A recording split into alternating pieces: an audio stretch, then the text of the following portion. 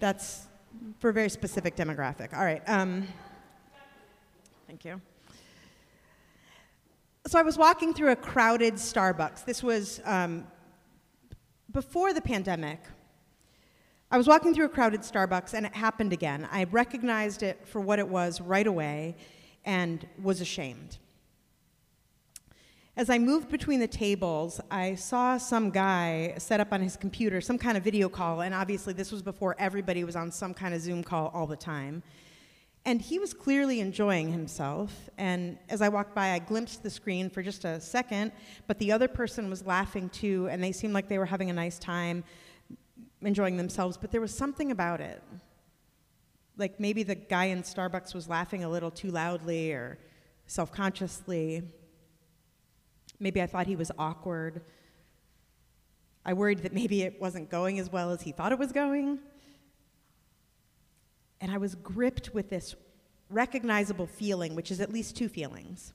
The first feeling, when I'm joking about it with some of my closest friends, I call it something like the sadness of the human project.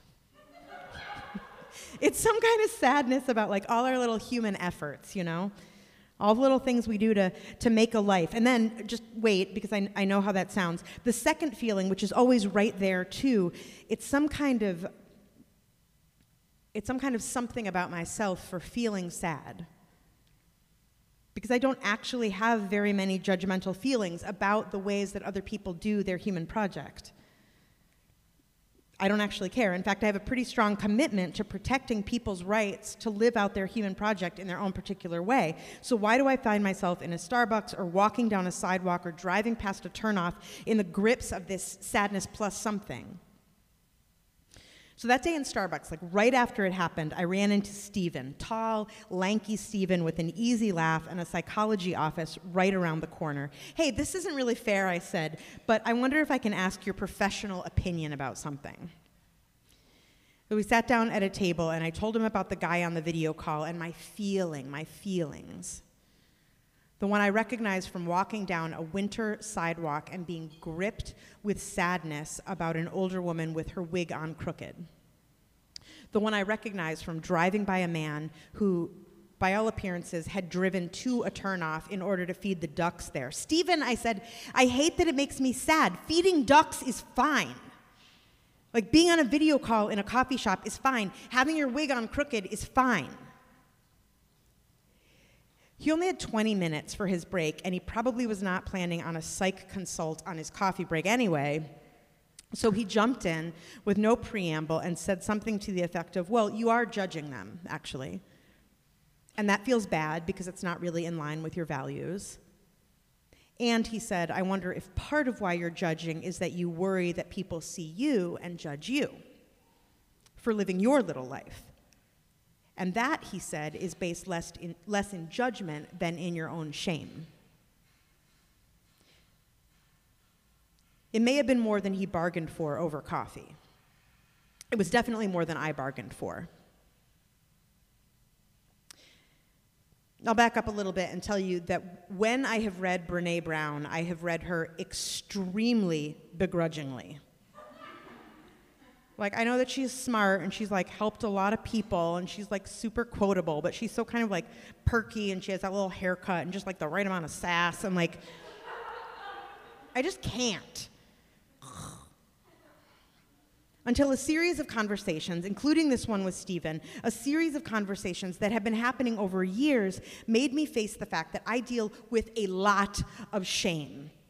I'm prone to shame. And as everybody knows, if you're gonna deal with shame, you're gonna have to read Brené Brown.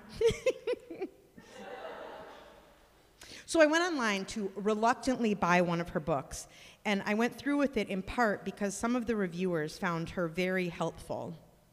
And I went through with the purchase in spite of some reviews by people who hated her books so much that I was surprised that they even took time to write a review, much less read the whole book. One disgusted reviewer might speak for someone here, I don't know. I just can't relate. The tone was almost angry. Who thinks about what other people think this much? Get a life.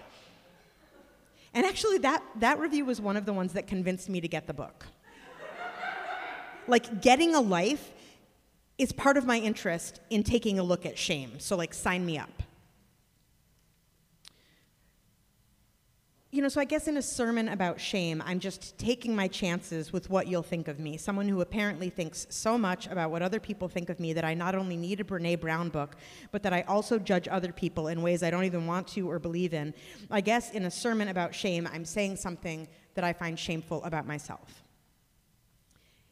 And I don't even know if it strikes you as like that shameful a thing. But shame is personal. And it's particular, and it's private by its very nature. What I find unspeakable or unsayable about myself is different from what you find unspeakable or unsayable about yourself. And we bump around the world carrying these things, and our certainty that they are in fact unspeakable gets in the way of connection and love and belonging. For millennia, Christians have been talking about the woman at the well as someone who bumped around the world with a lot of unspeakable secrets. This is the Samaritan woman who Jesus met at noon one day, the one he asked for a drink, who gave him a drink, the one who'd had 5 husbands, and as Jesus said, the one she has now isn't her husband. Bum, bum, bum.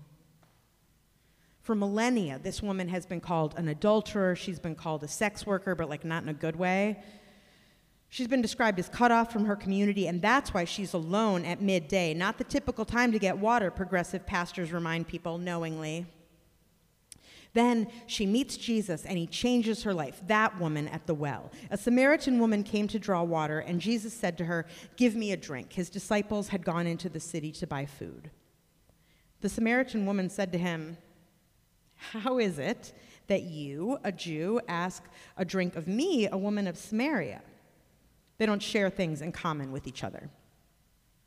Jesus answered her, "If you knew the gift of God and who it is that's saying to you, 'Give me a drink,' you would have asked, and I would have given you living water. Everyone who drinks of this water will be thirsty again, but those who drink of the water that I give will never be thirsty. The water that I give will become in them a spring of water gushing up to eternal life."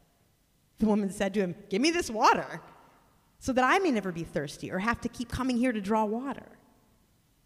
And then she and Jesus got into her home life, who she's living with, who she's been married to. And even for me, until very recently, this story lived in my mind as one of the stories that includes Jesus saying, "Go and sin no more." But in fact, what happens is that after Jesus asks about her husband, and she says, "I don't have a husband," and Jesus says, "That's right, you've had 5, and this current guy is not your husband," what happens next is that they never speak about it again, in any way. The woman seems to immediately take his knowing her story as a sign that he's a prophet, that he knows things, that he's someone she can ask important questions of. As long as you're here, could I get your professional opinion?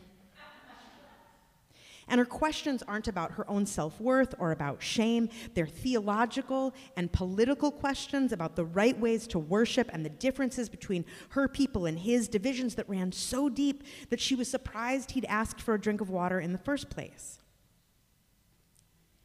I wonder why, after all these hundreds and hundreds of years, we've made this story about her morality.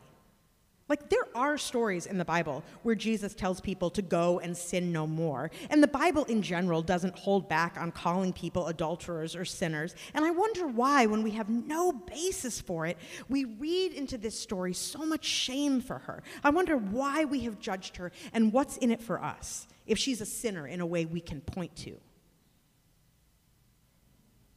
I wonder if it's easier to judge her than to consider how we might be judged. Easier to make up backstories about her than to consider and sit with our own actual backstories.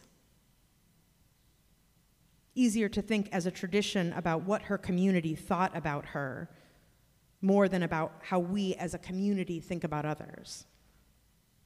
Easier to judge how she's living her little life out in the heat of day getting water. There's nothing even that says she's alone in the story, in a story that does not skimp on details. We get the time of day, the route Jesus was traveling, the history of the well. I skipped that. We get why the disciples weren't around because they were off buying lunch.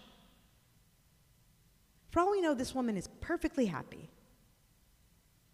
For all we know, each of her partners has died and she's had to grieve each one. For all we know, the man she's living with now is a family member, and he's sharing his household out of traditional obligation of family connections. For all we know, she has a slightly too loud, easy laugh. As a tradition, Christians have walked through her story and judged her as shameful. But Jesus just meets her as she is, political and theological. She's open to conversation, kind of atypically open across lines of propriety and custom, but so is Jesus. She's ready to engage, to spar a little even, and thirsty. She's so thirsty, just like everybody else at the well. And she doesn't have to have been immoral to be in need of something that day. And she doesn't need to have been cut off from her community to be in need of greater connection. And she doesn't need to have sinned in some great dramatic way to be yearning for God's anointed. Like everybody else, she has her own backstory and questions. And when Jesus sees her, he sees all of that. Yes, more than other people might have seen, I think. More than 2 millennia of Christianity has seen. Jesus sees her and they talk for 20 minutes or so. And in his seeing her, she realizes the truth of who he is. And in her realizing the truth of who he is, many others from her city come to realize it too. Whoever she is, whatever her backstory, Jesus saw her fully. Like for my money, he saw so many people. Whatever the particulars of her situation, Jesus seemed to know them, and he offered her something. The same thing he offers to us and to all the preachers and other people who've called this woman names over the millennia, the chance to get a life. Not one where we have to keep going back to the well, always thirsty for something we don't have, but a life that is sustainable, renewable and renewing based on what is always springing up. The chance to get a life that is not always scrabbling around for proof that I'm okay, that no one will look at my little life and judge me. The chance to get a life where I can walk around not judging others, knowing that for all I find unspeakable in me, other people have their own backstories and the things they find unspeakable in them, which may not be the same things I'd pick out for them at all. Jesus seems to have found very little unspeakable. He called sin, sin. When he forgave people as only God can, he said, "You are forgiven." When he encountered people in pain, he asked, "What do you need?" and said, "Your faith has made you well." And to this woman, he said, pointing to the ground they stood on, "There is more than just this mountain. There is more than just this well. There is a life that is beyond all that and deeper, a life that is eternal." And to me, Jesus says, get a life. Think a little less about what other people think, including that Amazon book reviewer, including that no one cares if you read Brené Brown. To me, Jesus says, I see you. And he tells me with compassion everything I have ever done. To me, he says, I have something better for you, so you'll never be thirsty again.